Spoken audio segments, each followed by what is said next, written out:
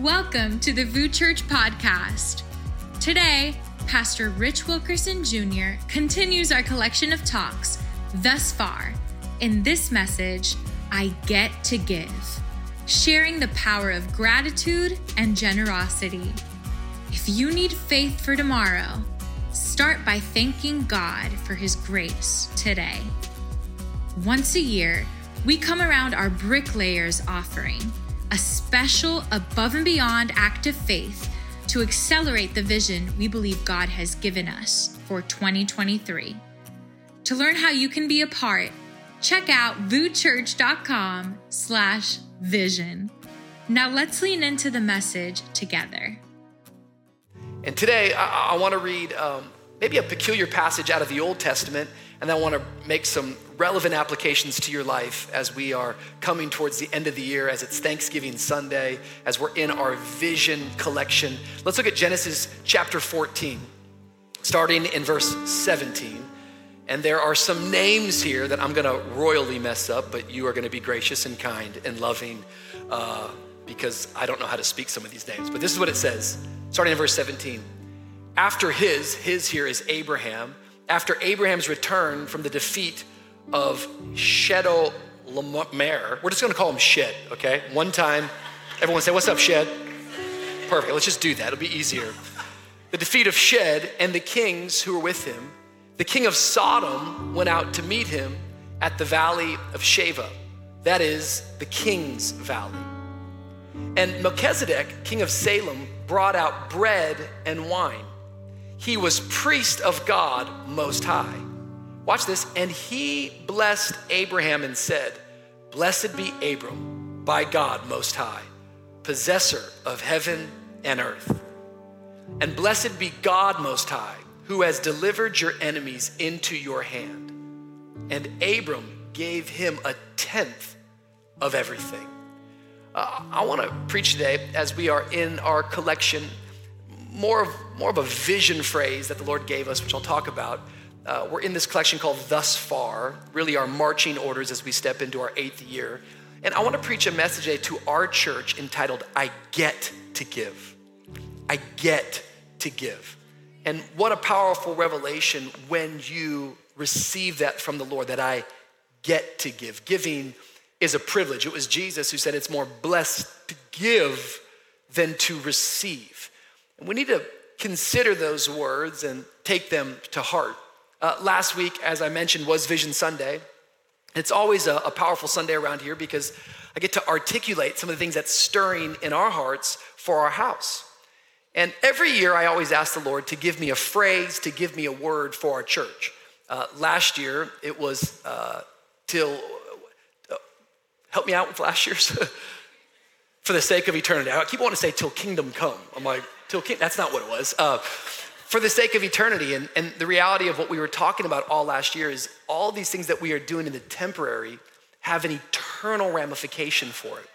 But it begins for me really in the summer. And this year I was asking God, going, Lord, what is it you want me to share to the church? And he led me to a passage of scripture, 1 Samuel chapter 7.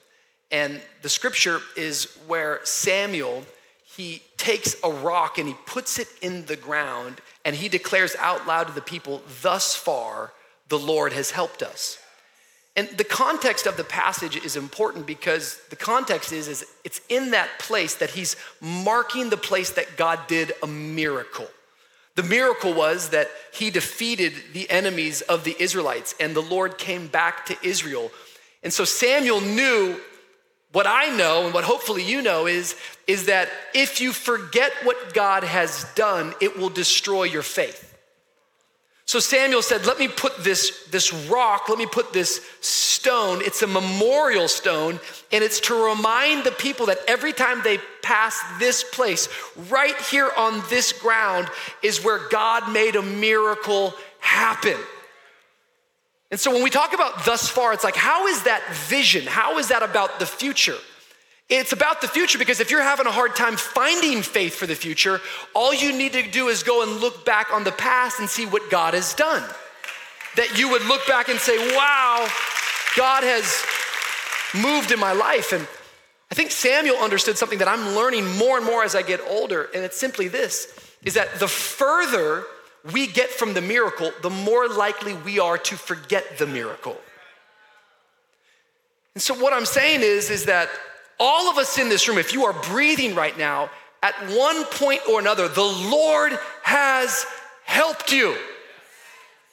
Question is, have you forgotten? Because if you forget his help, you will not have faith for the future. So as we step into our 8th year as a church, if we're gonna step forward in faith, the scripture says it's impossible to please God without faith. The only way that we're gonna get faith is by looking back on the past and realizing, wow, God has been faithful. I don't wanna forget what he's done. I think each and every one of us, we need practices, we need systems that remind us of God's faithfulness. This past week was Thanksgiving. What an incredible holiday that our nation has, that once a year we stop, and the whole point and purpose of the holiday is that you would express gratitude. It's amazing because gratitude is one of these things that can change your entire mood. Psychologists will tell us that if you're having a hard time with depression or anxiety, before you take medication, before you go to a therapist, just practice gratitude. Write down some things you're grateful for and watch as you start thinking about what you're grateful for, how you start to get joyful, and as you get joyful, you get strong. And I love Thanksgiving because it's a time that we get to, eat and have food, but it's also a time to express gratitude. We had some friends in town that were from London, so it was their very first Thanksgiving. And they sat with us at the table, and I hope somewhere at your lunch or at your dinner, you guys stopped and you paused and you didn't just eat mashed potatoes and you didn't just eat turkey. Hopefully somewhere someone stopped and you took the time to express thanks. Why?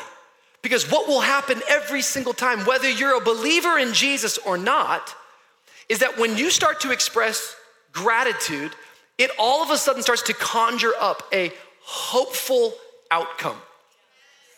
Now, if you're in Jesus and you start to express gratitude, what starts to be stirred up is it changes the atmosphere. And what happens to the atmosphere? All of a sudden, it's an atmosphere full of faith. What I know is this, is that if you need faith for tomorrow, start by thanking God for his grace today. It's really, really simple. If you're having a hard time finding faith for the future, start by thanking God for his grace right now, today. This is why each and every one of us, when God does something in our life, we shouldn't stop testifying about it. We shouldn't stop celebrating it. You ever met people, it's like, I don't want to share my testimony. I share it so many times. No, testimonies don't get old. People get old, but when you share what God's done in your life, it continues to produce faith for where you're going. So I don't know what miracle God's done, but the further you get away from it, you tend to forget it. And when you forget it, your faith is destroyed. And at VOUS Church, we don't want to get too far away from God's miracles. If you've been around this house, you've heard my wife and I share a whole lot of times about our journey of infertility, 8 years trying to have kids. And sometimes when my wife and I are ministering, we're like, should we share that story again? I don't know if we should keep talking about that. People probably heard that so many different times. But I'm reminded that I'm not just sharing the testimony of us having kids for you. I'm sharing the testimony of having kids for me. Hey, give me this. Sorry, this thing's popping all over the place. Here we go. Awesome. Oh no, here we go. I'm sharing that story for me. It matters to me because we went 8 years of not being able to have kids, but finally after 8 years of waiting, God didn't just meet our need, he superseded our need. He gave us 3 kids that are in our house today. And I don't want to get too familiar with that, and I certainly don't want to forget that. And I want to make sure that I'm doing whatever I can to talk about it, to share it, to thank God for it, because as I get grateful and as I talk about it, faith is produced in my life. I want to stay vulnerable. I want to stay emotional about it. I think I still am, because I see it sometimes in my life. The other day I was watching this movie, The Parent Trap, with my kids. And I'm watching with my little boys, and it's so funny. I don't know if you know the story of The Parent Trap, but it's the 2 twin girls that were separated at birth, and one goes to be with the mom and one goes to be with the dad because they get divorced, and then they go to summer camp, and then just coincidentally, I call it God's providence, they meet up at summer camp. They're like, oh my goodness, we look alike. Oh my goodness, oh wow. And they end up becoming best friends. And then they come up with this crazy idea. Let's switch. You go back to the dad that you never knew. I'll go back to the mom that I never knew. And let's try to get them back together. And the whole film, if we're really being honest, is like just supposed to be cute and like funny. Not for me, bro. That thing is emotional, yo. Like I think you're supposed to laugh, but man, when the dad all of a sudden realizes, that's my daughter who I've never known, and when they embrace, I wept. I wailed, you know? As they embrace, I started giving worship to God. Every father needs to know his daughter, and every daughter needs to know her father, and every little girl needs a mom, and oh my God, I'm thankful. I don't want to get too used to the miracle. I don't want to get familiar with it. I don't want to get too far away from it that it seems like something distant in the past. For my kids, when I look at them, they are walking, talking memorial stones. They are Ebenezer's in my house every day going, I remember the day when we just wanted to have kids. Now we got 3. Thank you, Jesus. You are the God who does exceedingly, immeasurably more than we can ever ask, think, or imagine. You don't just give us enough, you give us more than enough. I'm just telling you, this is a very, very important principle that as we're going, that gratitude, if we want faith for the future, that's what we're talking about. We're talking about vision. If we're gonna step into the future, we need to be people of gratitude because gratitude produces faith. It's like I've been pastoring now for 15 years, and I'm gonna just be honest with you, it's just my experience. Can't say there's not other experiences, but my experience, I have never counseled a couple who's on the verge of getting divorced, who in the counseling meeting is just telling me how grateful they are for the other person. You have no idea, Pastor Rich. This man, I'm so grateful for him, but this marriage is not gonna make it. It doesn't happen. See, a lot of people think that lust is the problem in their marriage. No.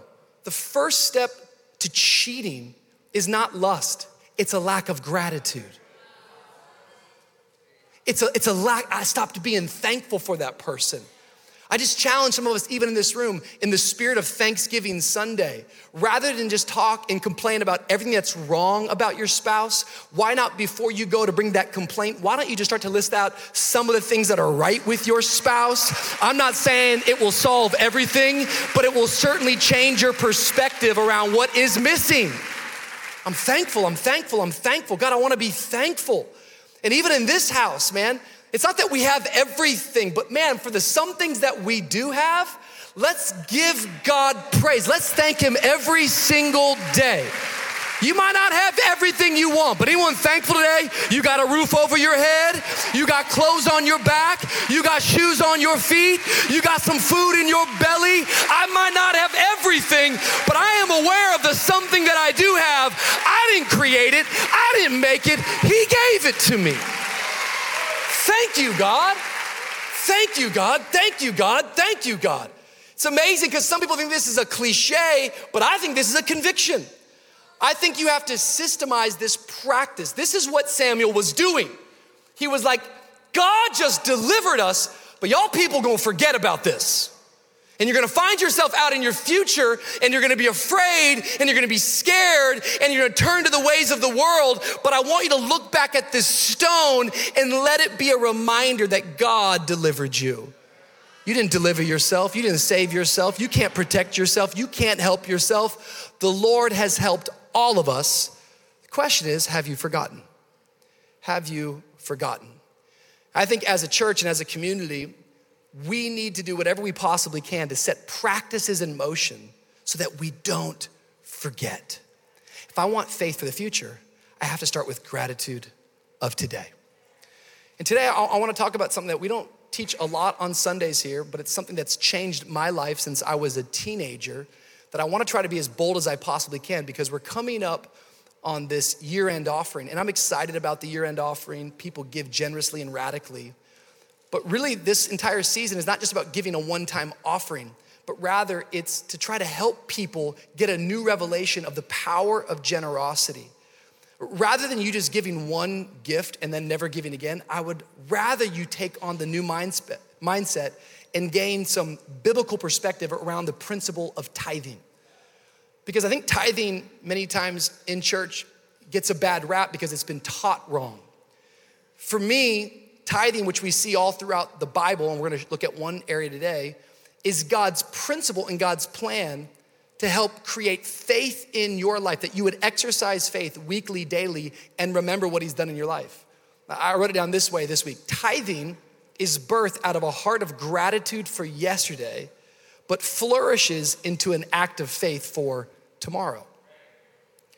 This is what we're gonna look at today. Our text comes from Genesis chapter 14. It's the story of Abraham as he brings a tithe. It's one of the earliest pictures we have in the Bible of this practice called tithing, but it's not the first. In fact, it's not even the oldest. I actually think that tithing shows up in the Garden of Eden.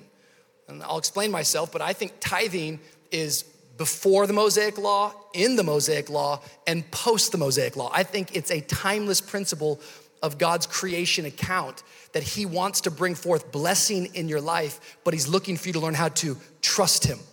And it's about setting a reminder about who I'm thankful for and who is the source of my life. Genesis 14 really, once again, can't start to be taught until you get a little bit more context. We have to go 2 chapters back to Genesis chapter 12. Genesis chapter 12, we see God encounter Abraham. And Abraham is 75 years of age. Just think about that for a moment. And at 75 years of age, God shows up and makes a massive promise to him. He says to Abraham, he says, I'm gonna make you into a great nation. If you know anything about the Bible or if you know the story of Christianity, Abraham is the father of our faith. It's from his seed that the entire Jewish race, God's chosen people, come from Abraham. But then thank God for Jesus, somebody. According to Romans chapter 9, we Gentiles, anyone who's not Jewish, are grafted into the family of God because of the sacrifice of what Jesus did on that cross. Can we just take a moment and just say thank you again to Jesus? But with the promise of God to Abraham, side note, anyone here today, God is no respecter of your age. Whether you're 15, 35, 45, 65, 85, 95, if you're breathing, God still has a plan for your life. If you got a pulse, come on somebody, you got a purpose. He comes and finds Abraham at 75 years of age and says, yo, Abraham, I got this huge promise for you, but then you're gonna see what it requires. It requires faith. Because our future in God always requires faith.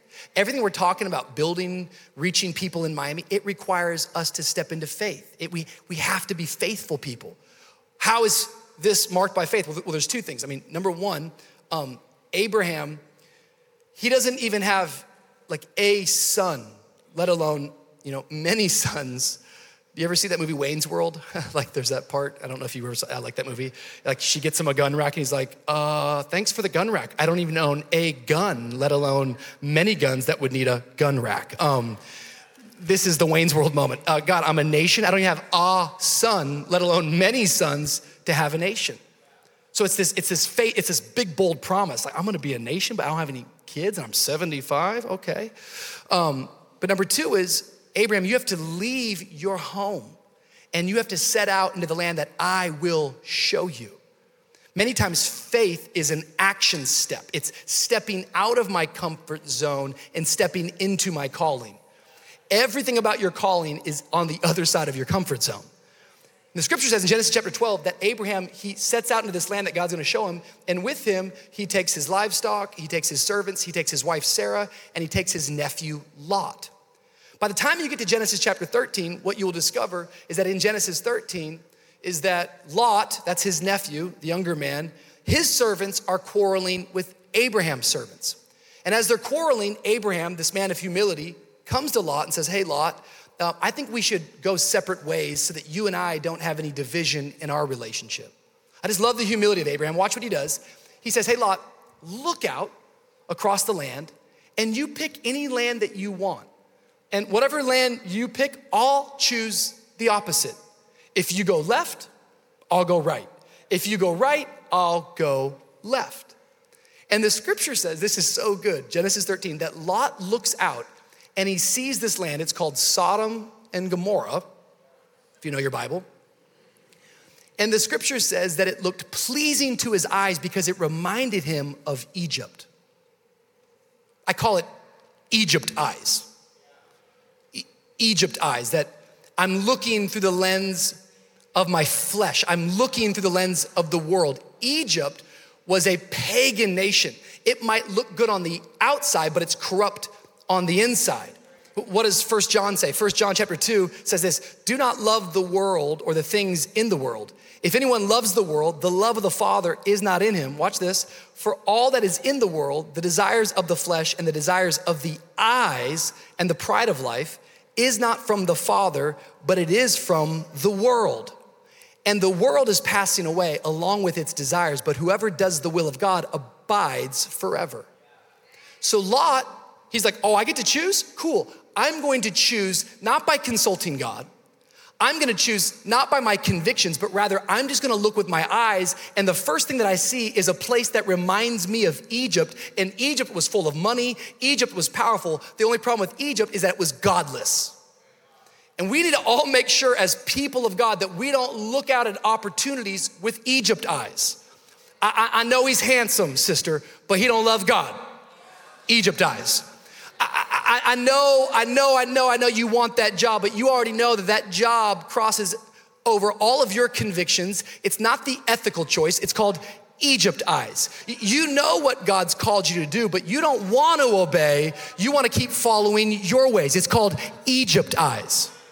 That's where Lot's at. He's like, I'll take that one. I love Abraham because this doesn't get taught nearly enough, and I want to put some confidence in some people today. Abraham's like, cool, you pick that one, I'll go over there. Why? Because Abraham has a firm conviction that we all need to get. He understands the blessing is not on the place, the blessing is on a person.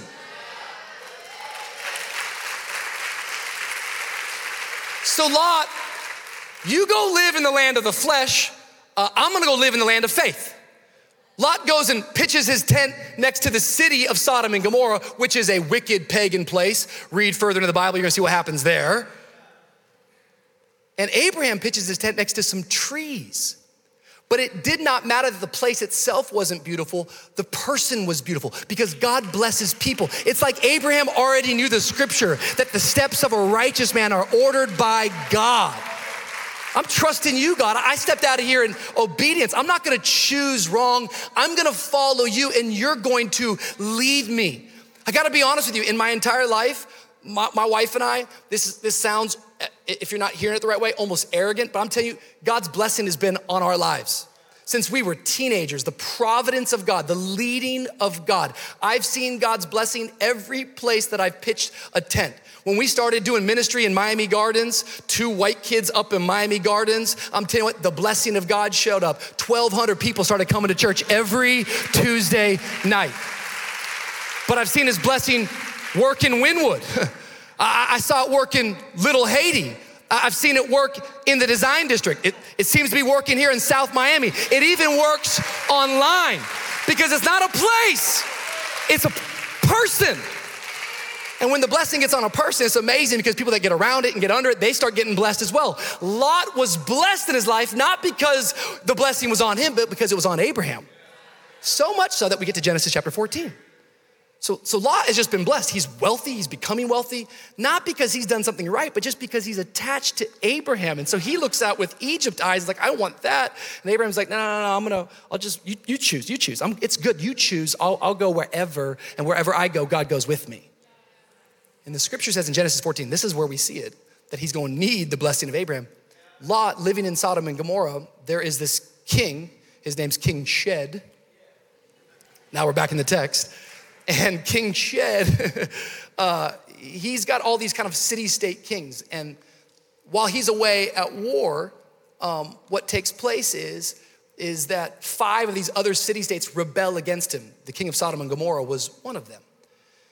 And finally, when Shed comes back from battle, he's not happy with what's taking place under his rule and reign. And so he comes in and he sacks the cities.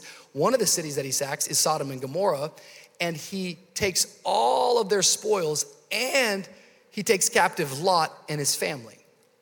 Now, Abraham, my entire life growing up is like, I don't know, I have this picture like this. I picture like Gandalf the Grey, like, you shall not pass, But no one when I was in Sunday school class ever told me the story of savage Abraham. Because my man hears that his nephew Lot has been kidnapped. He goes and he rounds up his 318 servants. And he says, not on my watch. My man Abraham, 75 years of age, rides in to King Shed, defeats all of those soldiers, and brings back Lot. I mean, this dude is like, yo, Abraham, don't mess with Abraham, yo.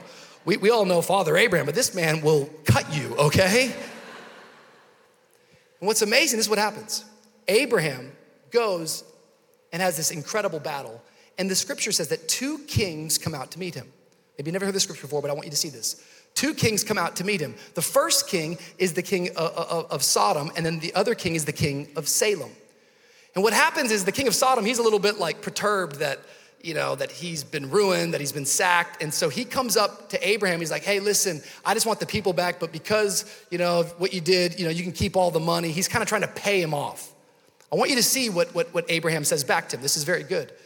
Genesis chapter 14, verse 22.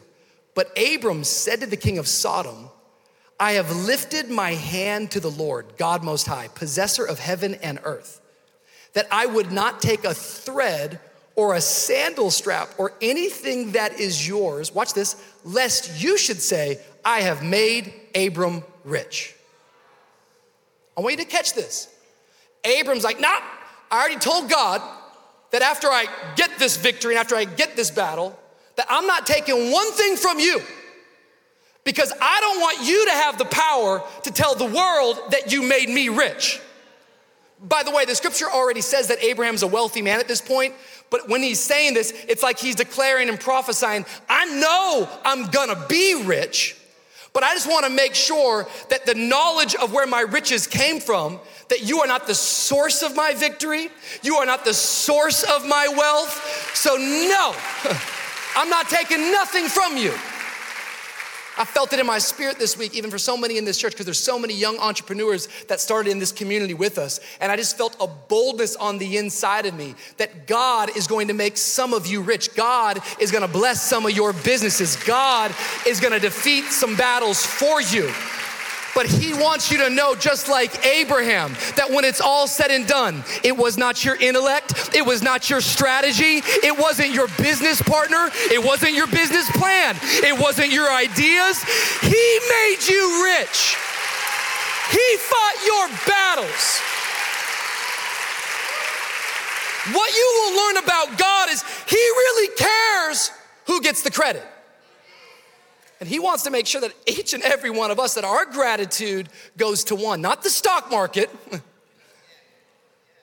not the tech companies. Our gratitude is lifted up into one. I'm gonna be rich. Just when I get there, there's only one who's gonna get the glory.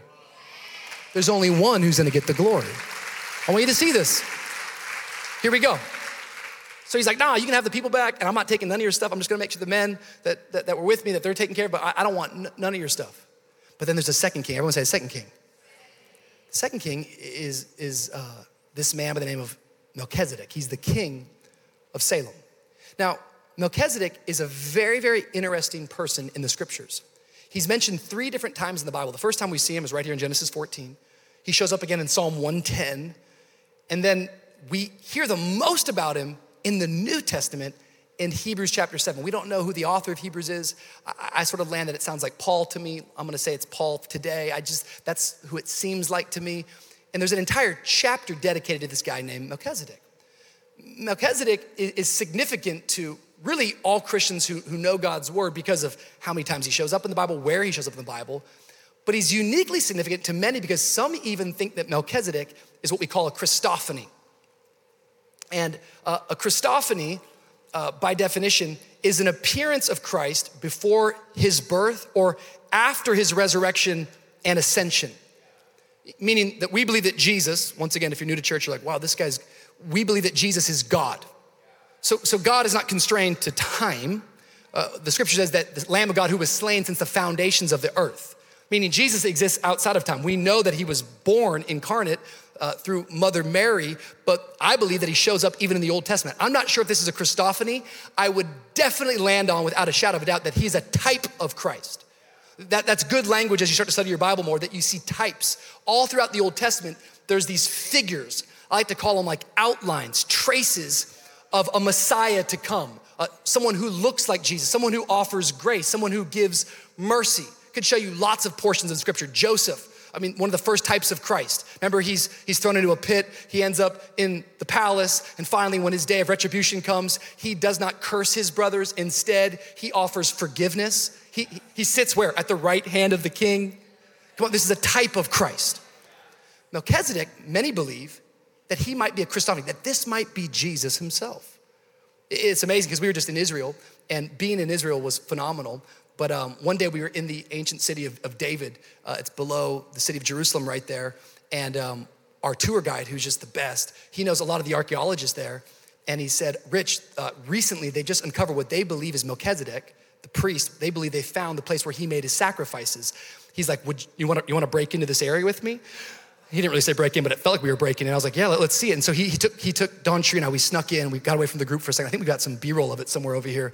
And this is so cool. We were down in this area.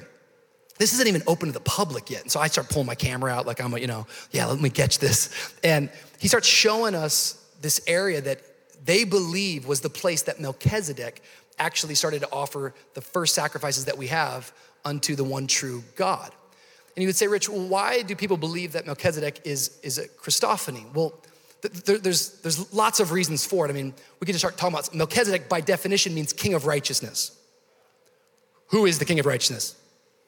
Jesus. These aren't trick questions, okay? Just Sunday school class. If you're a kid, just raise your hand. What's the answer? Jesus. He's the king of righteousness. Being the king of righteousness, what we know is that he's the king of Salem. Salem, by definition, is shalom. It's fullness. It's complete. It's a place of peace. Jesus is the Prince of Peace. It's funny, in that whole battle with King Shed, there's only one city that doesn't participate. It's Salem, the place of peace. Salem, what we know is that Salem becomes Jerusalem. Jerusalem is the place that Solomon built the temple of God. It's the place that Jesus died on a cross. And what was written above his head? Jesus, King of the Jews. It was the place of his coronation, Jerusalem, the place of peace, the Prince of Peace, Melchizedek, King of righteousness. There's so many things we could go into. As you go into Hebrews, the writer in Hebrews makes it very, very clear that Melchizedek has no mother or father. There's no genealogy. Doesn't sound like a big deal to us, but there's an entire book of the Bible called 1 Chronicles dedicated towards genealogies. Especially if you're a priest. If you're a priest, then you would know the lineage. But the idea that Hebrews makes is that Melchizedek is the priest whose priesthood continues forever, just like Jesus. But one of the biggest things about Melchizedek is he is what we call a priest king. He's not just a king, he's a priest. And how many of y'all know Jesus isn't just a priest, he's a king. So many believe that this is a Christophany, or at very least a type of Christ. And look what happens. As Melchizedek comes out, Genesis chapter 14, verse 18, let's look at our scripture now. This is what it says. And Melchizedek, king of Salem, brought out bread and wine, for he was priest and God Most High. Bread and wine, bread and wine. Just a little Bible study today, bread and wine. This is a picture of the Last Supper. This is a picture of communion. Why? Not a trick question. Why do we do communion? To remember. Because if we forget, we get away from the miracle. And the further I get from the miracle, the more my faith suffers and my faith is destroyed. So Jesus says, no, I'm gonna set up a memorial stone in Ebenezer. It's called communion, the supper. It's the bread represents my body. How is bread? Bread's kneaded together. It's broken, it's mashed. Jesus was broken so you could be made whole. Wine, that represents my blood. How do you get wine? You have to crush grapes. Jesus, he was crushed. It's by his stripes that we are healed. In Genesis 14, you have the first glimpse of the Lord's Supper, and it's brought out as an offering to bring aid and to bring healing to Abraham as he got back from a victory. Come on, somebody. I feel like I'm preaching to someone. I know it's a little Bible study, but it's gonna help some people. So we have this picture of communion because this Melchizedek is a type of Christ, and it continues. And it says this, it says, and Melchizedek blessed him and said, blessed be Abraham, God Most High, possessor of heaven and earth, and blessed be God Most High, who has delivered your enemies into your hand. What's he saying? He's saying the same thing that Samuel said. He's saying, God is the one who delivered you. God is the one who has helped you. You have been delivered by the Lord. You have been blessed by God. Look what the scripture says, verse 20. What is the response of Abram? And Abram gave him a tenth of everything. This is a picture of the word tithe. Tithe is a biblical word. Tithe means a tenth. It just means a tenth. All throughout the scripture, you're going to see this principle show up again and again and again, that Abram's reasonable response to the blessing of Melchizedek, to the deliverance of the Lord, was to say, man, gratitude is hitting my heart. And now with gratitude, there is a response, and the response is to be generous. Why is that? Because gratitude is the intake, generosity is the output. This is 400 years before the Mosaic law is introduced. There's no law.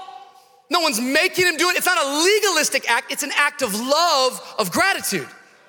Oh, wow, I realized that me at 75 years of age with 318 men, the only reason I was able to get back Lot was because of his providence, because of his mercy, because of his strength. And so I just wanted to say thank you by giving you a tenth of everything that I have. It's called a tithe. And many of us in this room, we've never been taught this principle, and because we've never been taught this principle, we don't step into the future that God has planned for us. It's not because he's cursing you, it's because you won't receive his blessing. It's important. So if we're gonna talk about a tithe, we gotta just talk about what that means. A tithe, it's the first tenth. This is something that you got to get into your heart. Like I got $10 bills. The tithe is not, all right, I got my $10, here we go. All right, I want to go to Starbucks. Hey, okay, let me think. Wow. Thanksgiving, I need a new outfit. Thanksgiving fit. Oh my goodness, all right, Dawn Sherry's, she wants to go on a date. She likes, okay, well, all right, date night, bingo. All right, wait, I gotta get the gym membership. Okay. I gotta make sure I've got 19 streaming services that I don't use, all right? Shots fired. Oh man, I need to upgrade my car. We need another freaking vacation. And what else? We should do an upgrade to the house. And I feel like the dogs aren't eating vegan. Let's make sure that they are. Oh my goodness, look at God's blessed me. And this is for God. That's not a tithe. This is no judgment. I want to teach properly. That's not a tithe. That's called a tip. It's a tip.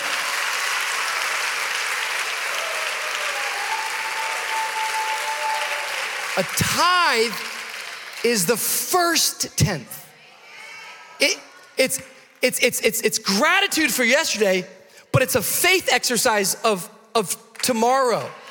It goes first. You don't try to make sense or try to bring logic to the tithe because it's illogical. It's faith, and you can't bring logic to it. And some of us, we just kind of scatter our giving, but I'm telling you what, scattered giving brings scattered results. I don't wanna be lucky, I wanna be blessed. And I've just learned in my life, I wish I had more time today, that I'm better off trusting God on 90% than I am trusting myself on 100%. And what Abraham is modeling to a type of Christ, to a type of Jesus, he recognized without a sermon, without a lesson, I just found deliverance. I was just blessed by Jesus himself. And so my reasonable response is I want to give back to you because gratitude's hit my life. Now generosity is the output. Notice as he gives it, it's really important because he's saying, I don't want to scatter this. I want to be really specific and really clear about who blessed me. It's not the environment that blessed me. It's not the stars that I'm giving thanks to. I'm not giving thanks to the air. I'm not giving thanks to the vibes. I'm not giving thanks to the energy around me, the aura around me. I'm not just giving thanks to all people. I'm being really specific. I'm giving my tithe, my first tenth to one. His name is Jesus Christ, King of Kings, Lord of Lords, and I trust you. I trust you. I trust you. I trust you. I trust you, I trust you, I trust you. It's his reasonable response. And it's a practice in our life to build faith because that's in your future. You could teach lots of things about it, but Hebrews 7, you have to hear a little bit of it because otherwise you're like, you're just taking one story about this dude and you gave me 2 verses.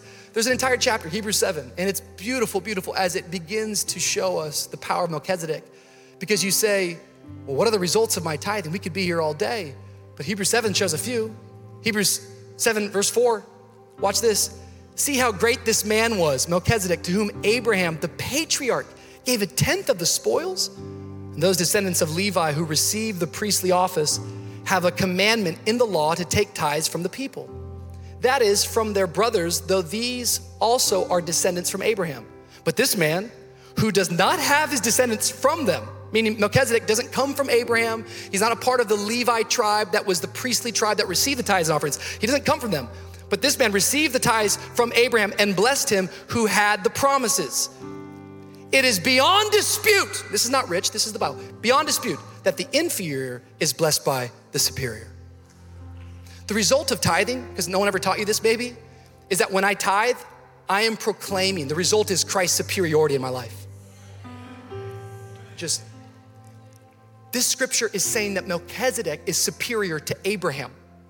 Abraham is the father of faith. We don't have any songs in Sunday school like, priest Melchizedek had no sons, had Melchizedek. We don't have that. You don't get much love. But this man, Abraham, said, no. I recognize who you are, the priest king, the king of righteousness, the prince of shalom. Thank you for fighting for me. Thank you for helping me. I want to let everybody know that you are superior in my life. See, sacrifice doesn't make sense until you've had an experience. That's why if you're new to church today, it's like, dude, this is a lot. Yeah, it should be a lot. It's radical. What we're declaring here is that we think Christ is superior, that he is the supreme being, that we are inferior to him, and we're just blessed to give back to him. Christ's superiority, but Hebrews chapter 7, verse 8, in the one case, tithes are received by mortal men. I just want you to see this. So in the Old Testament, according to the law, the Levites would just take the tithes. These are mortal men, they all die. But in the other case, Melchizedek, by one of whom it is testified that he lives. If you study this in the Greek, what's happening here is that it's a present tense. Because what happens is that when I tithe, one of the results of my tithes is that it's proclaiming that Christ is alive in me. Christ is alive in me. Because they were giving to mortal men, but in the other case, Jesus, who's alive right now, I'm not giving to a church, certainly not giving to a pastor, I'm not giving to a preacher, I'm giving to Jesus. And when I give, I know this is wild, but Christ is seen alive in me right now through my tithing. I'm evangelizing that Jesus Christ is alive. And he receives it even right now. Hebrews chapter 7, verse 9, we're just continuing the text. One might even say, this is where it gets real good. One might even say that Levi himself, who receives tithes, paid tithes through Abraham, for he was still in the loins of his ancestor when Melchizedek met him. So just try to follow this. I know there's a lot of Bible history today. Abraham, father of our faith. He has a son named Isaac. Isaac has a son named Jacob. Jacob's name is changed to Israel. That's where you get the people of Israel. Israel has 12 sons. One of those sons, his name is Levi. And it was instituted by God under the law that Levi would be the priest tribe, that they would receive the tithes of the people. But I want you to see something here. Levi's in Abraham's loins. He's his great grandson. But as Abraham is tithing to Melchizedek, he's actually blessing his great grandson. Because when I tithe, Christ blesses my legacy. And some of y'all don't realize it, but you're setting your kids up and your kids' kids to live in generational blessing. If we had time, we could talk about it. There's Orthodox Jews that are tithing right now. I got some friends that are not religious at all, but they are walking in the lineage and the legacy of blessing because of some moms and dads who put God's principle first. See, generosity plus gratitude equals abundance. And abundance, by definition, is having all that I need to fulfill what God has called me to fulfill. And I want to encourage our church as we're in the season of giving. You don't have to be rich to be generous. Quit lying to yourself. For 7 years, I've been pretty sweet about it, but I want to challenge the next generation of young people in this house.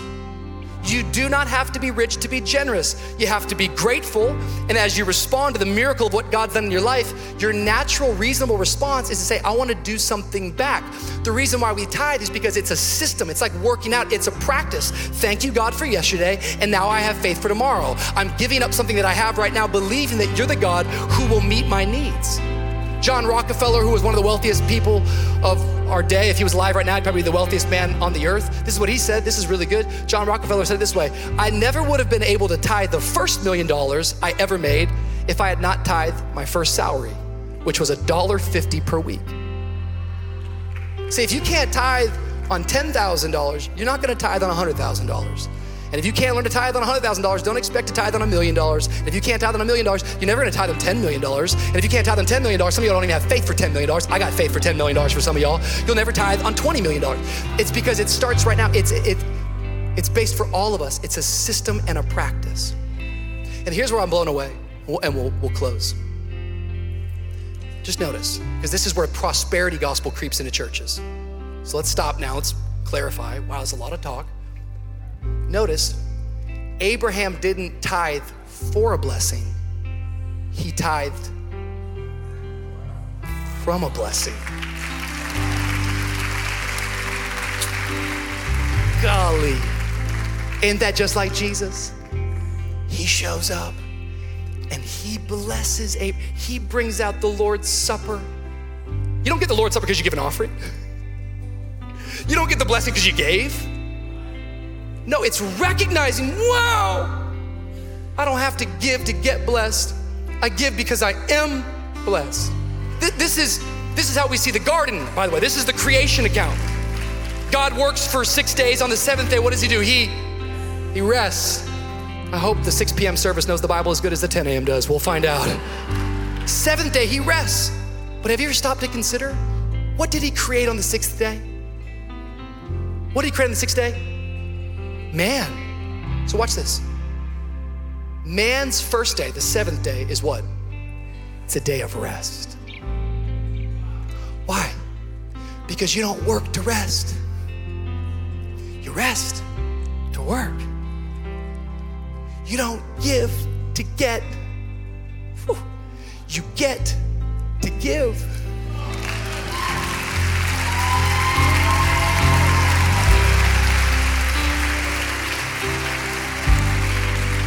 No one in this house should ever give out of manipulation, out of coercion.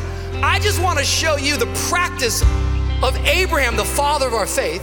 I want to show you what the New Testament writers say about this man named Melchizedek, and I want to unlock some things in some of your hearts, because some of you are struggling with faith for the future. Some of you are struggling to step into all that God's called you to do, but you need to set a practice in your life. You need to tie your tithing into thankfulness. I'm not giving to get. Come on, baby.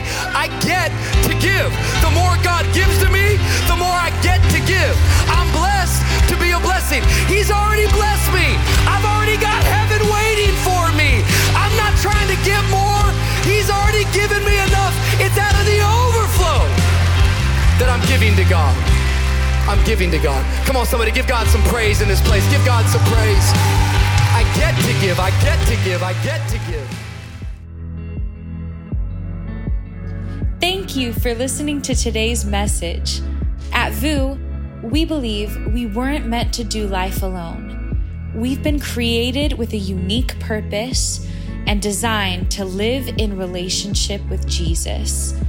If you've never surrendered your life to Him, we want to create an opportunity for you to do so today. If you want to say yes to Jesus, would you pray this with me? Dear Jesus, come into my life. Be the Lord of my life. I trust you with my past. I ask that you guide me in my present, and I even place my future in your hands. I'm yours, Lord, now and forever. In Jesus' name, amen. If you made the decision to follow Jesus today, we want to partner with you in the next steps of your faith journey. Go to vuchurch.com/online. We love you.